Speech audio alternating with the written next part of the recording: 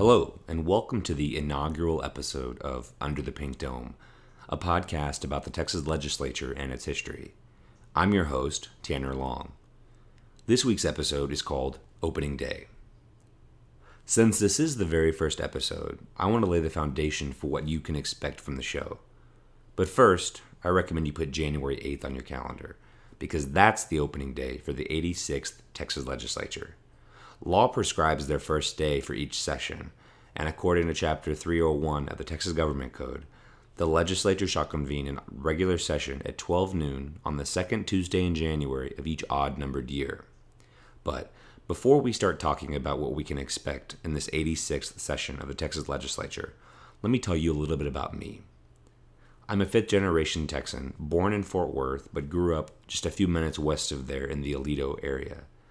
I've now lived in Austin for the past 5 years. I'm a self-proclaimed Texas legislature nerd, and I love digging into data and its history. I currently work in legislative affairs, which allows me to exercise my enjoyment and wonkiness of the Texas legislative process.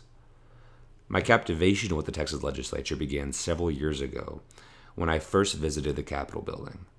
I'd always had an interest in government and the political process, but actually being in the building made it real. The grandness of the dome and the Italian Renaissance Revival architectural style was mesmerizing. In fact, it's said that at the time of construction, the Texas Capitol building was the 7th largest building in the world, and it is currently the largest state capitol in terms of square footage. I know that the Texas Capitol is the greatest state capitol in the country, but to prove it, last year, I began a personal journey to visit all 50 state capitol buildings across the country to see how they compare in person. So far, I can tell you that Texas is my favorite. Now, let me tell you a little bit about the show and what I hope it becomes. I'm intending for this podcast to be about the state legislature when legislators are in session, and about general Texas legislature history when they're not. Of course, there'll be some crossovers between the two. I'm planning to discuss legislative statistics, members of the Texas legislature, key events during the 86th session, rules for particular bills or points of order, and anything and everything else in between. The important thing to note is that this podcast will be a journey for you and me both. In the end, I hope it'll be educational, but that it'll also provide some enjoyment to you, the listener. Let's discuss what we can expect in the 86th legislative session. First, the Senate. The Texas Senate is made up of 31 members, and of those, there will be 6 brand new state senators, 2 of which flipped from Republican-held seats to Democratic control, and 1 seat that unexpectedly flipped from Democrat to Republican in a September special election runoff. Of the 31 members in the Texas Senate, 19 will be Republican and 12 will be Democrats. 9 are women and 22 will be men. The presiding officer will once again be Republican Lieutenant Governor Dan Patrick. He just won his re-election in November to serve for an additional 4 years. Over in the House, of the 150 representatives, we'll have 31 brand new members, with 12 of those having flipped seats from Republican control to Democratic control.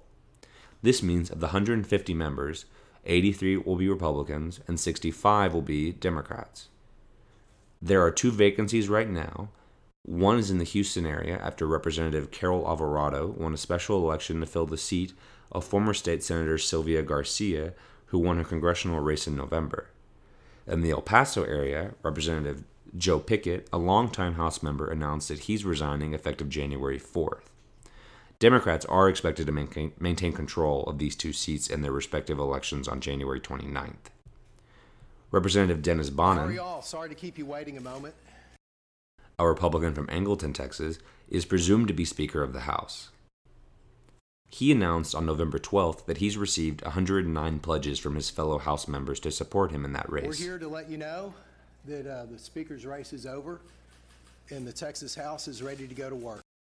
He also won the unanimous endorsement of the House Republican Caucus in early December after they all agreed in a non-binding vote to support Representative Bonnen. It looks like the topics of interest this coming session will be repeats from previous sessions. School finance reform and property tax reform are at the front of everyone's minds. Again, the big 3, Governor Abbott, Lieutenant Governor Patrick, and presumptive Speaker Bonnen have all indicated these are among the top priorities for debate this session. I can guarantee you that priority is school finance. It is time Texas took on the challenge of fixing our broken school finance system, and the Texas House will be leading with all of us to get that done. The Texas Commission on Public School Finance first met nearly a year ago to tackle the complicated school finance system and suggest recommendations for improvement. Just last month, the Commission, made up of legislators and public school experts, unanimously approved their final 165-page report, which has called for more than $1 billion of new money and the reallocation of $3.5 billion for more impactful spending. Of course, legislators aren't bound by any of those numbers or required to take any action at all. Regarding property taxes, there are several plans floating around for property tax reform and or possibly property tax relief. Governor Greg Abbott has proposed a 2.5% revenue cap on local taxing entities as one way to slow the growth of increasing property tax bills across the state. His office claims this would also reduce recapture, or Robin Hood as it's more commonly known. There's also been discussion of reducing the rollback rate and implementing an election component for voters to approve tax increases above a certain amount. One thing you can bet on is that these debates will take up a lot of oxygen in the Capitol. And finally, will the rainy day fund be burning a hole in the legislature's pocket?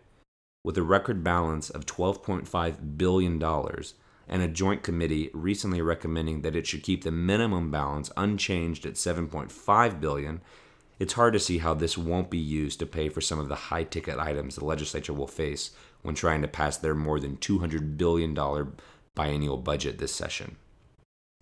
Well, there you have it.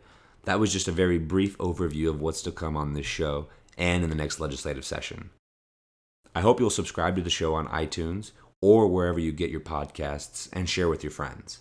But please leave a review so that others will discover us. Also, I'll be updating the website www.underthepinkdome.com with some bonus content after each episode. Oh, and don't forget to follow the show on Twitter @ThePinkDome. If you have an idea for a topic or want to learn more about something discussed, you can email me or fill out the form on the website. Thanks for joining me for the first episode of Under the Pink Dome. Until next time, so long, and I hope to see you under the Pink Dome.